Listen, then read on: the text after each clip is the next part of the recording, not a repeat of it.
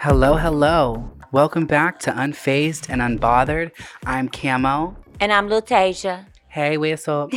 So today's episode, we are going to discuss health issues, trigger warning, eating disorders, and all things related. So, Miss Tasty T, would you like to start us off, baby? Absolutely. So me and Camo were actually on the phone yesterday, and we were just talking about how, like, when you don't feel confident in yourself, it's hard for you to, like, want to go out and do stuff and just be a normal human in society. Like, when I don't feel my very best, I don't want to leave the house. And so every time that I've been pregnant, considering I've had an eating disorder for years on and off in a way. I used to have a really bad eating disorder when I was 17, and it's just, I can sit here and say that yes, I've been free of that since then, but that's not necessarily true because even before I was pregnant with Prince, I wasn't eating enough and I was very underweight. But with that being said, I struggle really bad when I'm pregnant because, I gain so much weight. And even though that's normal, it still messes with my head. So I was telling Camo yesterday, I was like, it's hard for me to even want to leave the house right now because I'm pregnant, I'm gaining weight, I don't feel my best. It's hard for me to conversate with people. I feel like people are like judging me the way that I'm judging myself. And it's like, it's never like that. It's never like that. And so this is a perfect topic for the both of us and for other people because I know that we're not the only ones that struggle with it. You've struggled with it. Yeah. And it plays into our mental health as well. We both struggle with anxiety and depression.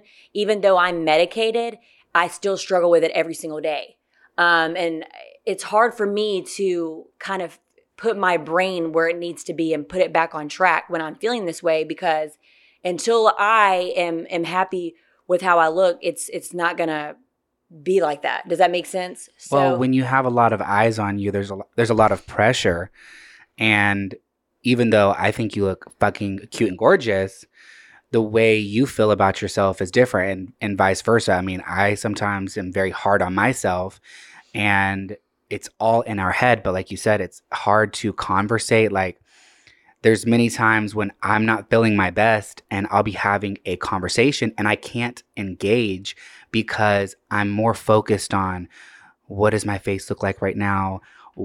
What does my body look like right now? Like, how are they perceiving me? Are they thinking this? And, they probably aren't. They probably aren't. Most times not. We are our worst critics.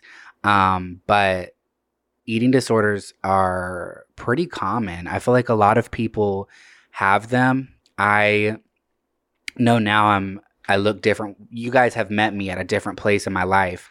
But a few years ago, I actually lost 120 pounds. And a lot of that stemmed from I was eating one time a day. I called it my one meal deal. Not funny, but I would eat one thing a day. And then I got a little better about my eating. I would eat, regularly, but I was very strict. I was so precise with like my calories to the point of obsession. And that's essentially how I got so small.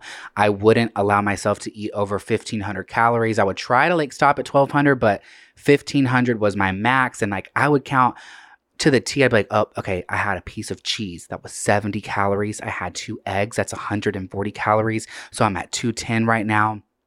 I can't go much further than this, like for breakfast. And then I would have like a bag of broccoli. And it was an obsession. And I've also been on the other side of it where I have an unhealthy relationship with food because I stress eat.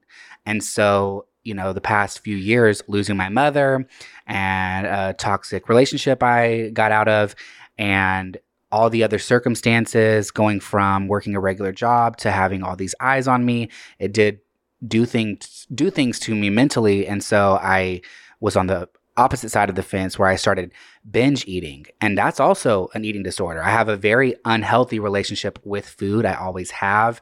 And I don't know, I think a lot of people struggle with it, but it's pretty normal, but it's not.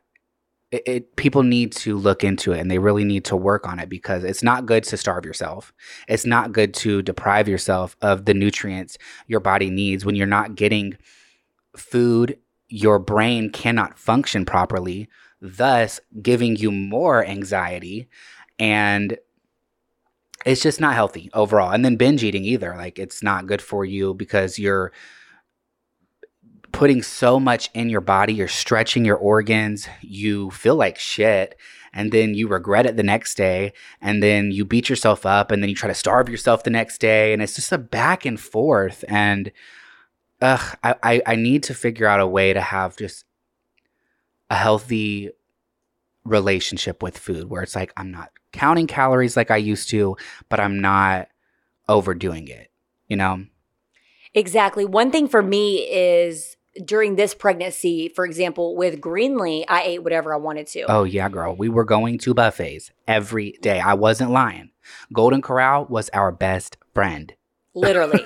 And I was also eating, meat, and I haven't deprived myself of meat this pregnancy, just because it's hard to kind of do that when you're pregnant. And also I've struggled with restless legs during this pregnancy, which I didn't struggle with Greenlee. So it's been a little different. And so at first I was thinking that it was because I'm not eating meat. And so I eat fish and I eat chicken. I don't want to eat any heavy meats like hamburgers and stuff like that, because that is like probably the worst food that you can eat. Oh, and girl, so, I love me a burger. But you're right. Yeah. And so this pregnancy, I've just tried my best to eat things that are good for my body. So whatever it is that I'm eating, it has to be beneficial. So for example, like I was telling you today at the coffee shop, instead of eating crackers, Ritz crackers or saltine crackers, get whole grain crackers, or, get cereal like with fiber and protein, not sugared cereal, like just different things. And so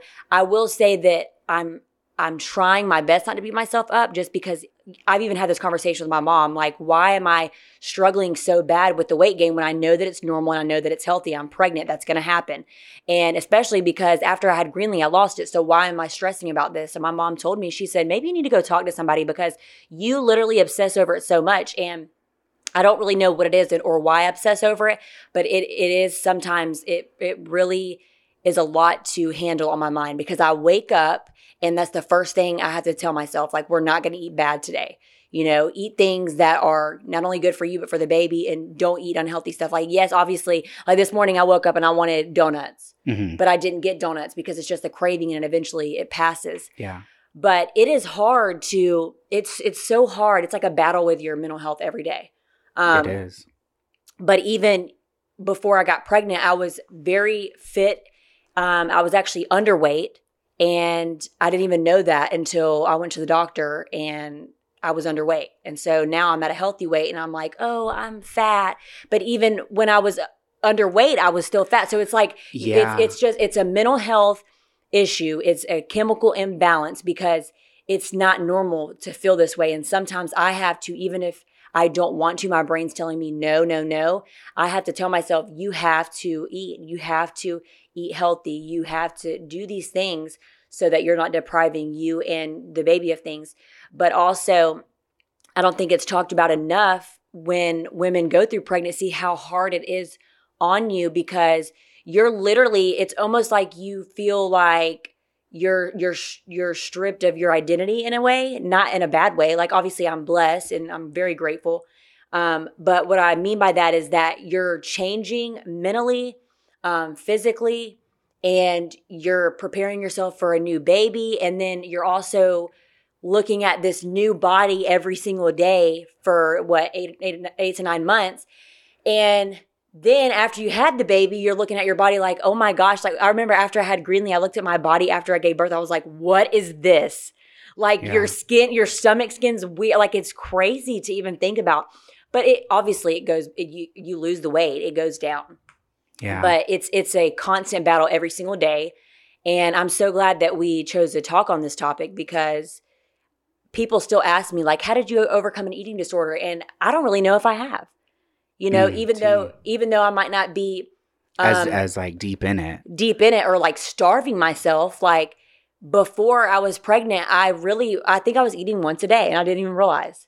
Yeah. Because you get so used to doing it that you just forget. Well, your body stops requiring not requiring, but it stops holding as much. Your stomach does shrink when you're not putting as much in it. So you tend to lose your appetite. And I think for me, that's how it, like the one meal deal type of situation kind of worked, because at first it was horrible, but then my body was just so used to it. But I remember I was always in like a mental fog, and I didn't feel good, but I couldn't eat. Like it got to the point where if I tried to eat more, I would get nauseous.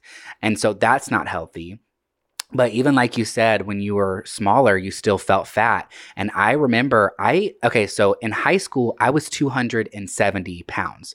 And then at my lowest, I got down to about 150. And I remember even when I was at 150, I was nothing but skin and bones. And people around me it was always like a topic of conversation about my, relationship with food. Like they'd be like, "You're crazy. Like, why are you obsessing?" And I'd be like, I'm fat. I had like this itty bitty amount of skin where my stomach had shrank drastically. And because of that little pooch of skin, I was convinced that I was fat. And body dysmorphia is a thing. I would look in the mirror and I still saw that 270-pound version of myself, no matter how skinny I got. And so I look back at pictures of me at that point and I'm like, oh my God, I was withering away. And I thought I was so fat. And now I've gained back a good amount of weight because of all the things I've went through and my relationship with food. And so it's just crazy to look at those pictures of me and think, Jesus, if I had only realized like how deep in this I was and how bad I looked, maybe, I don't know. It was a hot mess. I definitely want to get smaller, but I don't think I want to be that small again, because when I look at like the videos of me, I like my face a little fuller now, but I don't know. It was bad. It was really bad. I was definitely obsessed with losing weight and the scale and how much food I was putting in my body, and it was consuming my every thought. Everywhere I went, like people would invite me to things and like celebrations, even like on my birthday. I remember 2 years in a row on my birthday, I was like, "Don't get me cake. I don't want no cake." I was so tiny. I could have used a couple pieces of cake, and I refused to eat cake. So give me a little broccoli with cheese. That's my cake. Happy birthday. Honestly, it's not okay. I mean, a lot of people go through it. So I'm happy we're talking about it, because I don't want people to feel like they're alone. But at the same time, if you're struggling with these type of things, either seek help or talk to somebody about it. But please don't starve yourself. It's not good, and you hurt yourself more in the long run. And if you have a problem with binging, try to train yourself out of that, because that's also not healthy at all. But yeah. That was a really, really good topic. And I think that it also plays into, people that have or that struggle with mental health issues as well, because I personally believe that when people struggle with like eating disorders and stuff like that, it's a chemical imbalance. That's a mental health issue in its own. Absolutely, because it's definitely, I don't want to say it's not normal, but like we shouldn't think like that, Well, when I say normal, I don't mean like it's okay, but it's common. I think that's the word I should say. It's very common. It shouldn't be normalized. So if I don't want my words to be mistaken, it's not normal. It shouldn't be normal, but it's very common, unfortunately. So. And I think too, it also plays into, I don't even know if I can say like confident, because like before I was pregnant, I felt very, very confident. Yeah, you did. You were very tiny. You were feeling yourself. And now, because you've gained pregnancy weight, which is normal, I have noticed that you are a little stricter, and you're like, okay, I can't eat sugar. I can't do this, which, I mean, obviously we should set healthy boundaries, but just you have to really focus on not slipping into that like state of obsession, because that's not healthy and it can't consume us. Like, you look great. You look fucking fantastic. Thank you, friend. But no matter how many times I tell you that, or all the people on TikTok tell you that, you're not going to feel that entirely until you feel it within. So it's like, it definitely does play into your mental health. It does play into your confidence.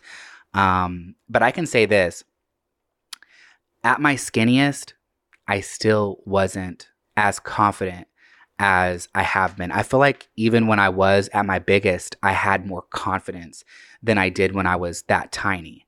But confidence is, like we talked about it before, I feel like overall we're pretty confident people, but I feel like confidence is a daily struggle. And like today, I feel cute and gorgeous today. I'm not going to lie to you, friend. I feel like a bad bitch. But yesterday I did not. I was like, ew, who is this fucking ogre? Somebody call fucking the swamp. Shrek needs to go home. But today I woke up, I was like, you know what? You're a bad bitch. Okay. And here we are. You know what I'm saying, bitch? I do. I fucking do. Friend, should we take a break and come back? I think so, yeah. Okay, we're going to go on a little break. So toodles. Toodles. Angie has made it easier than ever to connect with skilled professionals to get all your jobs projects done well. I absolutely love this because, you know, if you own a home, it can be really hard to maintain. It's hard to find people that can help you for a big project or a small.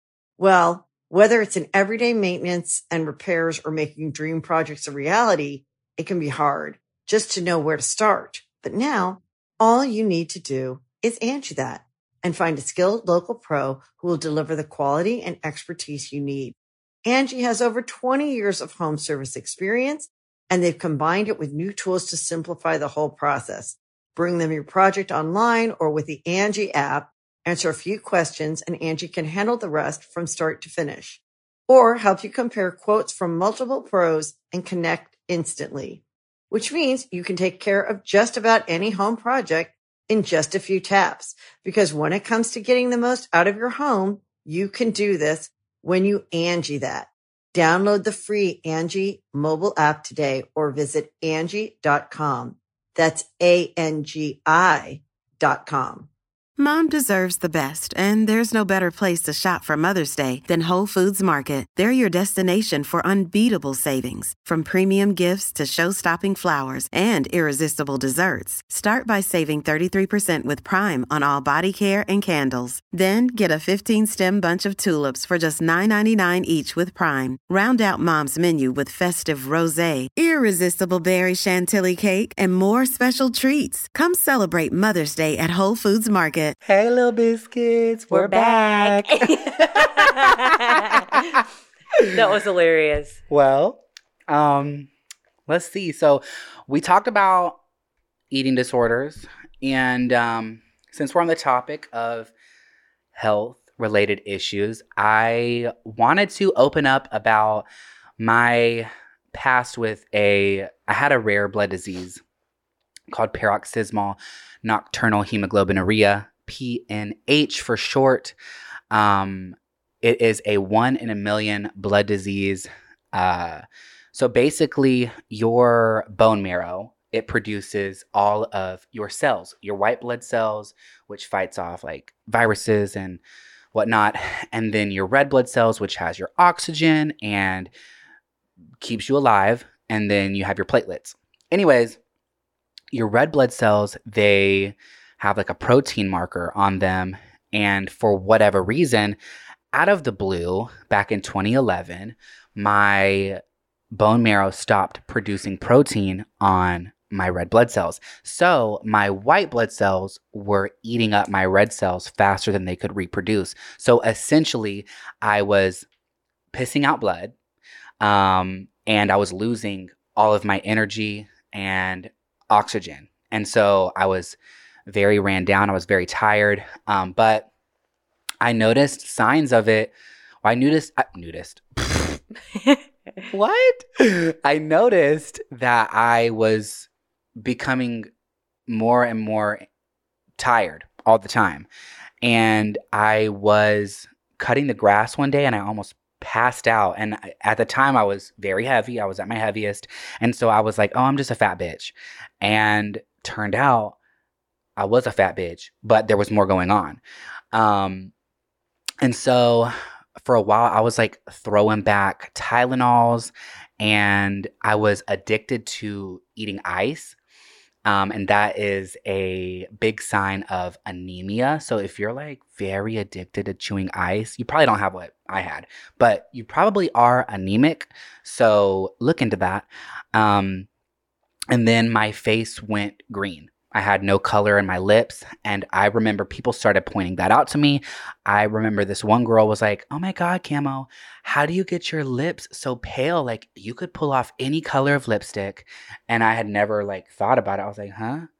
And looking back at photos like months prior and then to that point in my life, I was 2 different colors. And I guess it kind of happened gradually. So I didn't notice it as much. I mean, I knew I was feeling bad, but anyways, I went to the doctor because I felt like I was going to pass out all the time.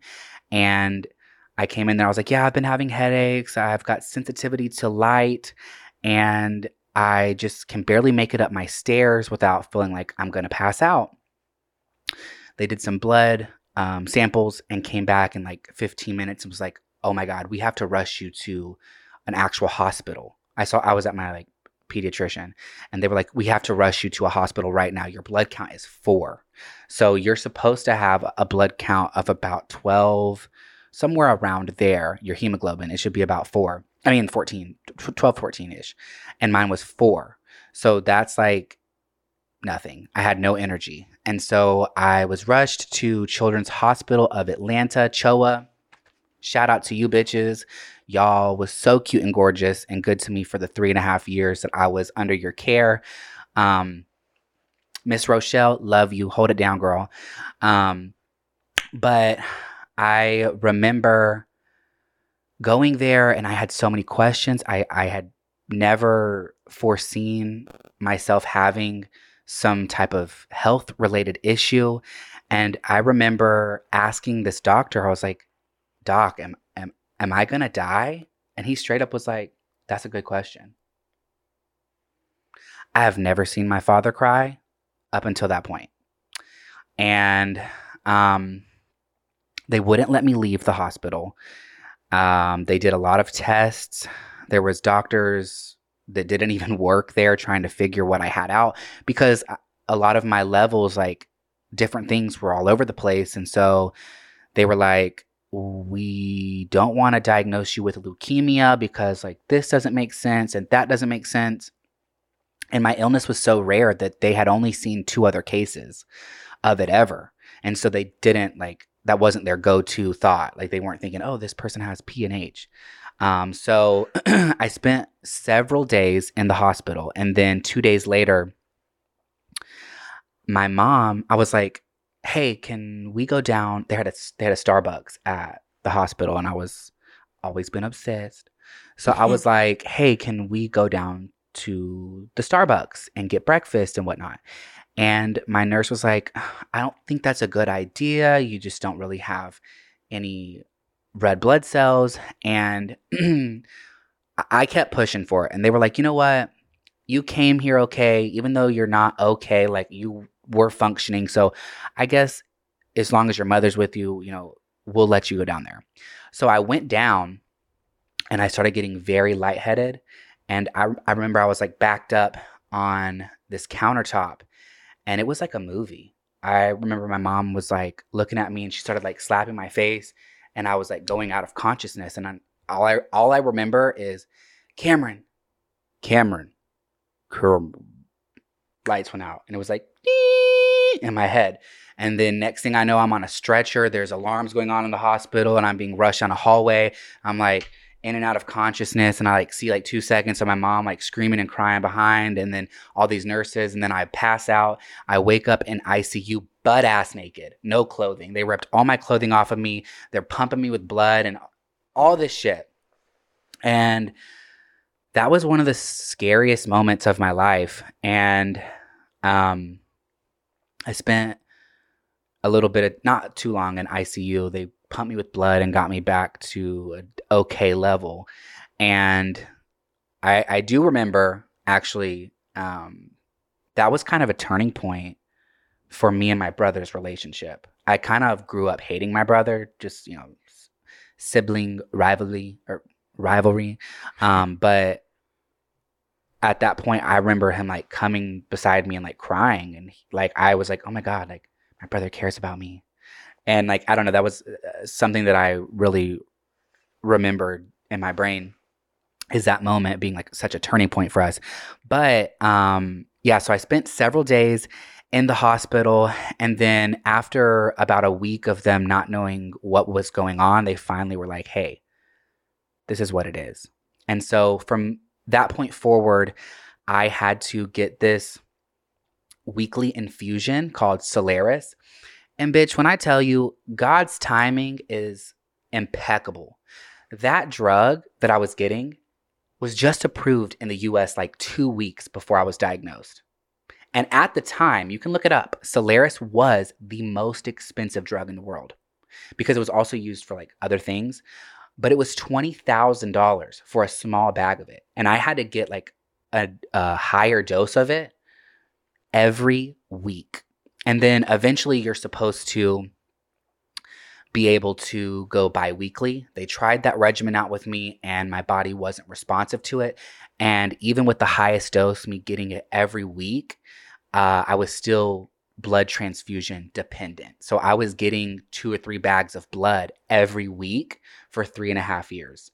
And so during that 3.5 years of my life just being spent in a hospital, I was fighting to live a normal life. I was diagnosed when I was in 11th grade.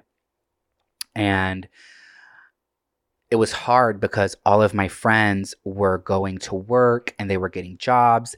And all I wanted was to be normal and get a job too, which, that situation really hindered my development and like my relationship with responsibilities, because once all was said and done and I was finally able to like have a quote unquote normal life, I wasn't set up at a younger age. So I was very late in like the going to work and that type of mindset.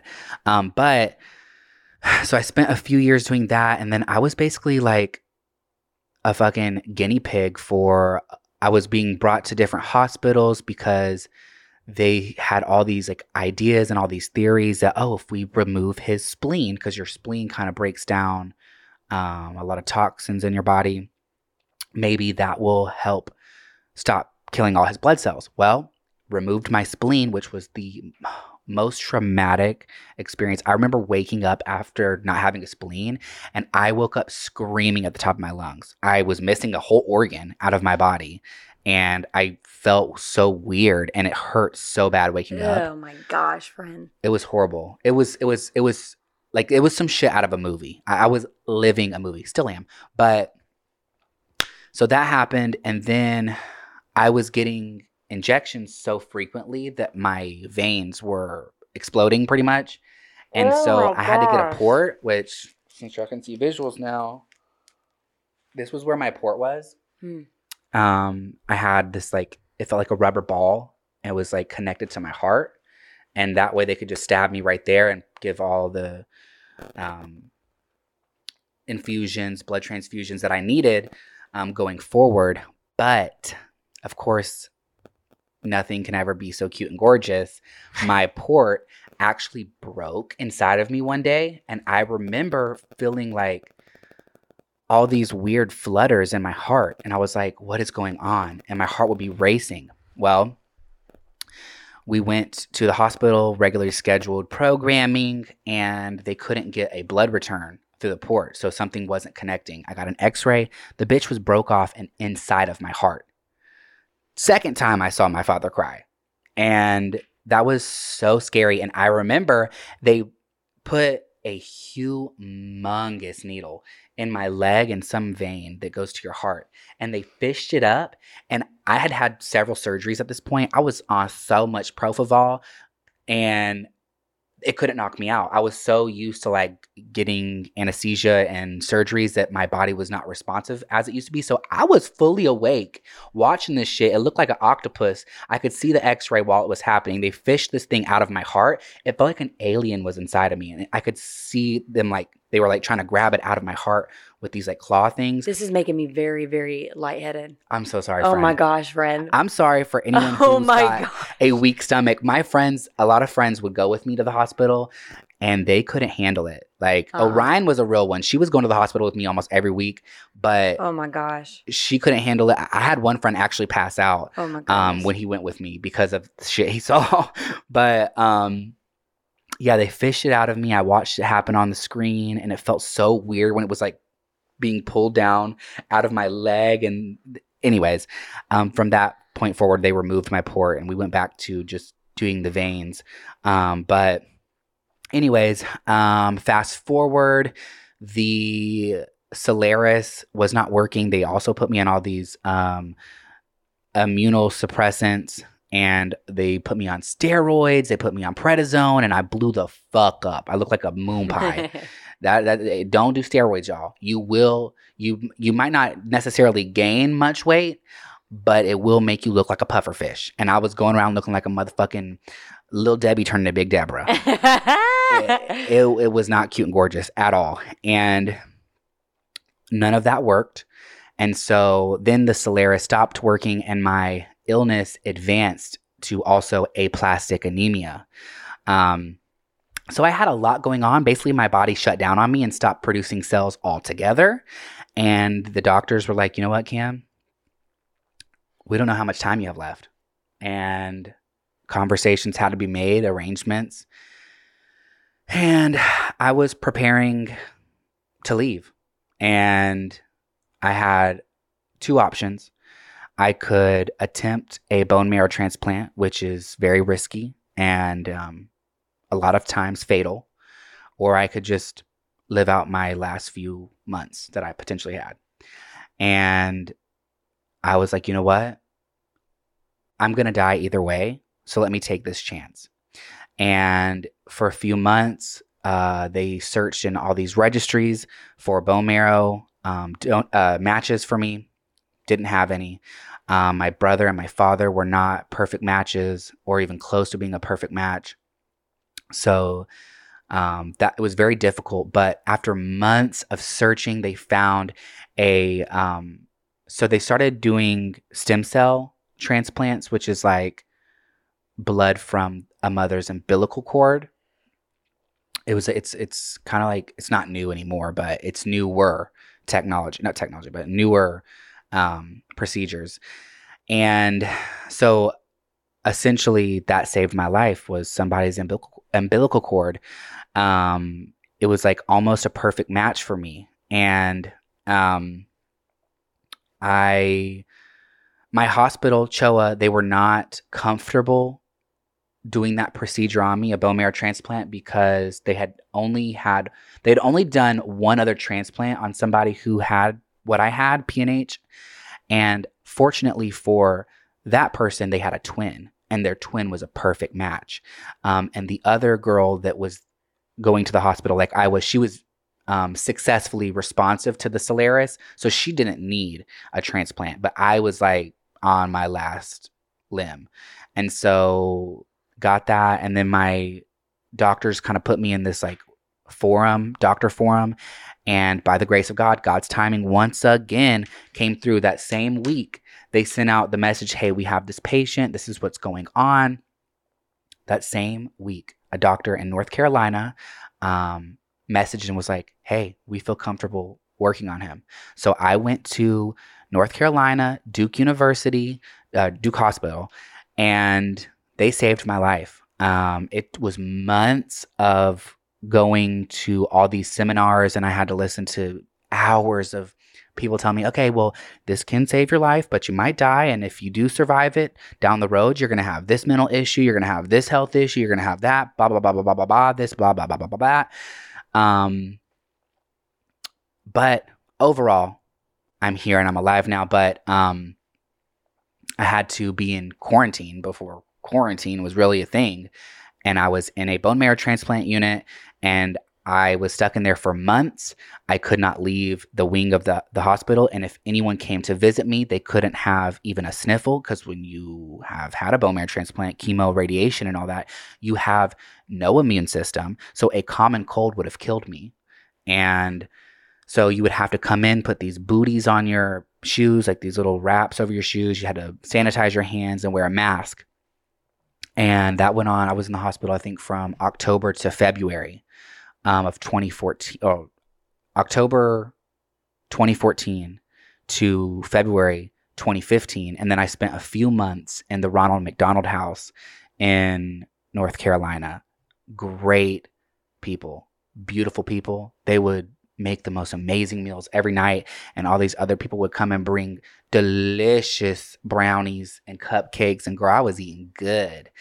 And they were just really good people, but I had to like stay in quarantine in that room there, but it was like kind of exposing me to like a little more germs out in the world. And then after they sent me home in like the springtime of 2015, I was supposed to spend a whole year isolated at my house. I didn't follow the rules. By the grace of God, I survived because one of my friends that I met there, who also didn't have what I had, but had a bone marrow transplant for another reason, he went out in public and died because of it. So I was very fortunate to make it out of that time.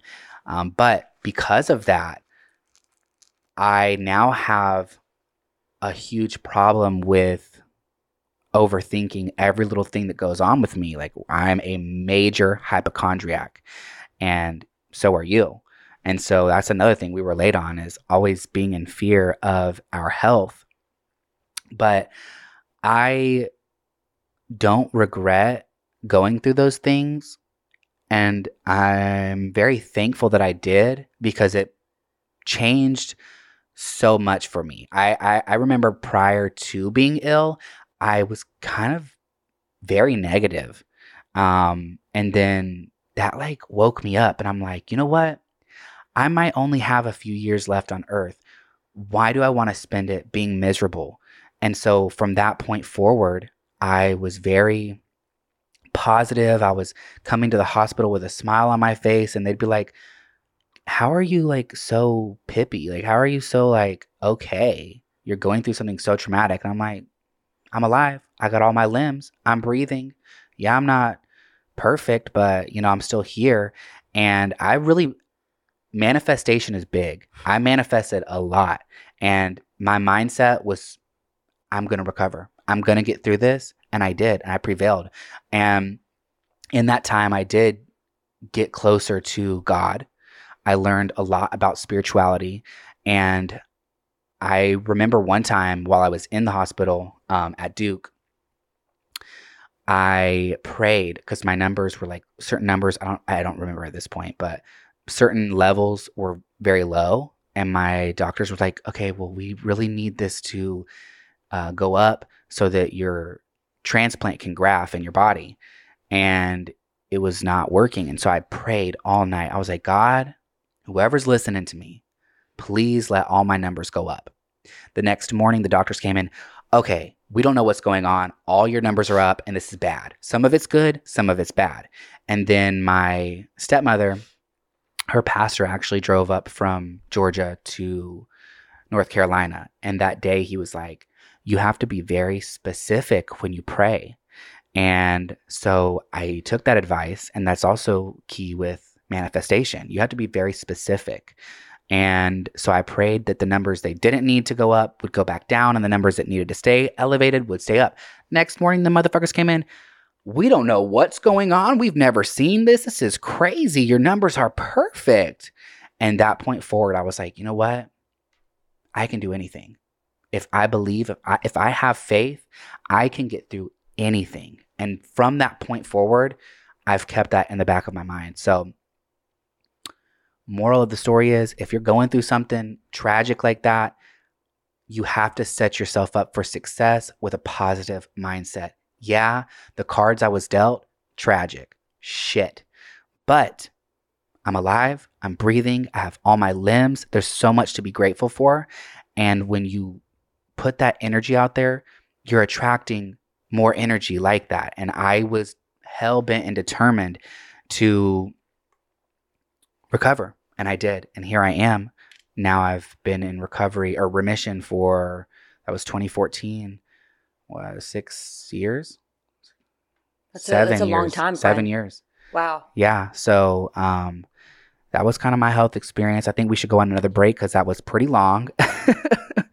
But when we get back, we'll be back. I don't know. We'll be back. Yes, totally. Hey, little biscuits. We're back and we're better. And before we took a break, Camo you explained a lot, friend. And Yeah. I'm very glad that you finally got to open up about it because I know a lot of people ask you what PNH is. I actually just took it out of my bio the other day. It's been in my bio ever since. And it's something I'm very proud of. And but you should, as you should be. it's, I don't know. I started having anxiety about it. And I was like, oh my God, people are going to think that I'm just like, that's my only personality trait. But I shouldn't think like that. I went through something very traumatic that nobody else I know has ever went through.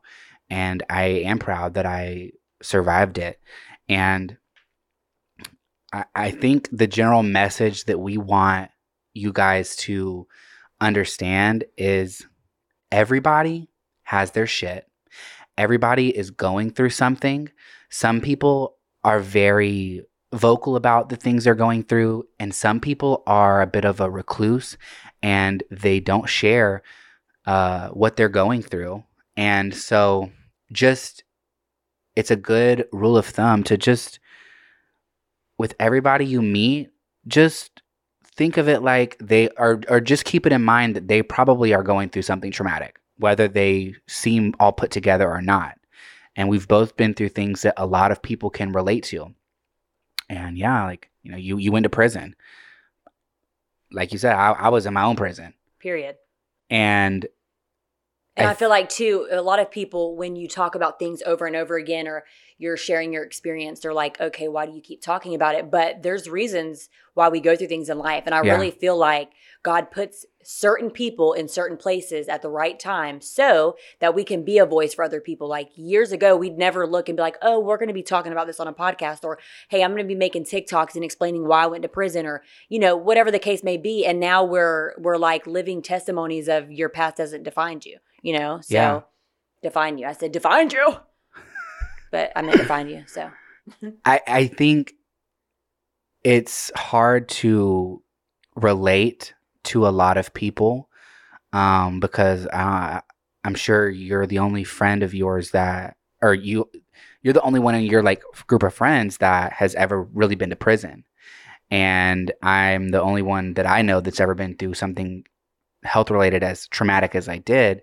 And so it's easy for people to be like, oh my God, here Tasia goes talking about prison. Here Camo goes talking about his past health issue. But like, now we're finally really talking about it, no interruptions, and it feels so therapeutic. I love where we are in this podcast. Every episode, I feel like we're just really opening up and closing these wounds once and for all. And I feel like such a pressure off my chest, like us talking about these issues, these health-related issues, our anxieties, our troubled past, and letting people know, like, it really isn't always so cute and gorgeous. But your mindset is very powerful. So just be kind to yourself, your body, your mind. Be kind to other people because they are all going through something. And that's really the message I want everyone to pick up on from this episode. And that being said, I also want to say this because I've experienced this over the past 2 days on our podcast reviews. We did get one negative review, and then I posted a picture of Greenlee and I on my Instagram, and I was explaining, you know, tune into this week's episode. You know, I'm opening up about, trigger warning, sexual assault, and I finally feel free. And there was actually, it looks like a fake account.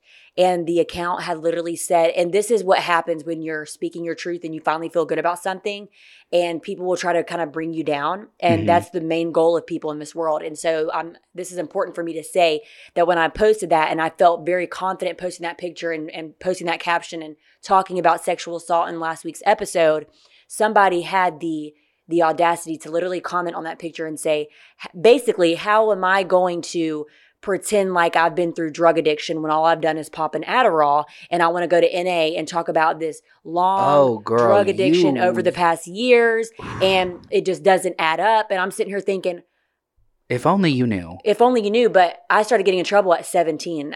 I just turned 23. I got in trouble so close together that it's hard for me to even catch up. Does that make sense? I mean, it happened so fast, but the audacity of somebody to tell you about you and your life and your experiences. And they don't know. And they have no idea. So be confident in yourself, but also watch out for the people around you, because you can be confident in yourself and share your story, and that does not mean that everybody's going to understand. And that doesn't matter, because what I've been through is what I've been through. What you've been through is what you've been through, and nobody can tell you otherwise. I remember when I was actively going through this, people at my school had the audacity to tell me that I was doing it all for attention and making it all up. Bitch, I had photos of me with blood bags connected to my arm. I had so much proof. I can't, like, people, they don't understand when they're not going through things. And that was like, you know, that also was a big part of my frustration in high school, and a big reason I was getting into a lot of beef with people, because people always doubted everything I did. Always were like testing my character, and that's so annoying, because I don't want to speak for you, but I know firsthand, like, watching you spiral out of control, there was so many times, Tasia, that I was convinced that I was going to lose you, and that was something so hard for me to watch. And so for anyone who wants to make some snarky ass comment like, oh, you just popped an Adderall, baby, you have no fucking idea. You have no idea what was going on, because you were going through it, and you have overcame so much and made a 180, and no one can ever take that from you, Tasia. So shut the fuck up, mind your motherfucking business, and don't speak on shit you don't know anything about. Be kind to people, okay? You're clearly miserable. Period muffins. Well, on that note, I think we should wrap this episode up. I'm excited for next week's. We're recording like 2 weeks ahead. Yeah. So the episode y'all are about to get. Well, anyways, let me shut up. It makes sense in my head, but thanks for tuning in, you guys. Thank you, guys. We love you. Bye. Toodles. Toodles.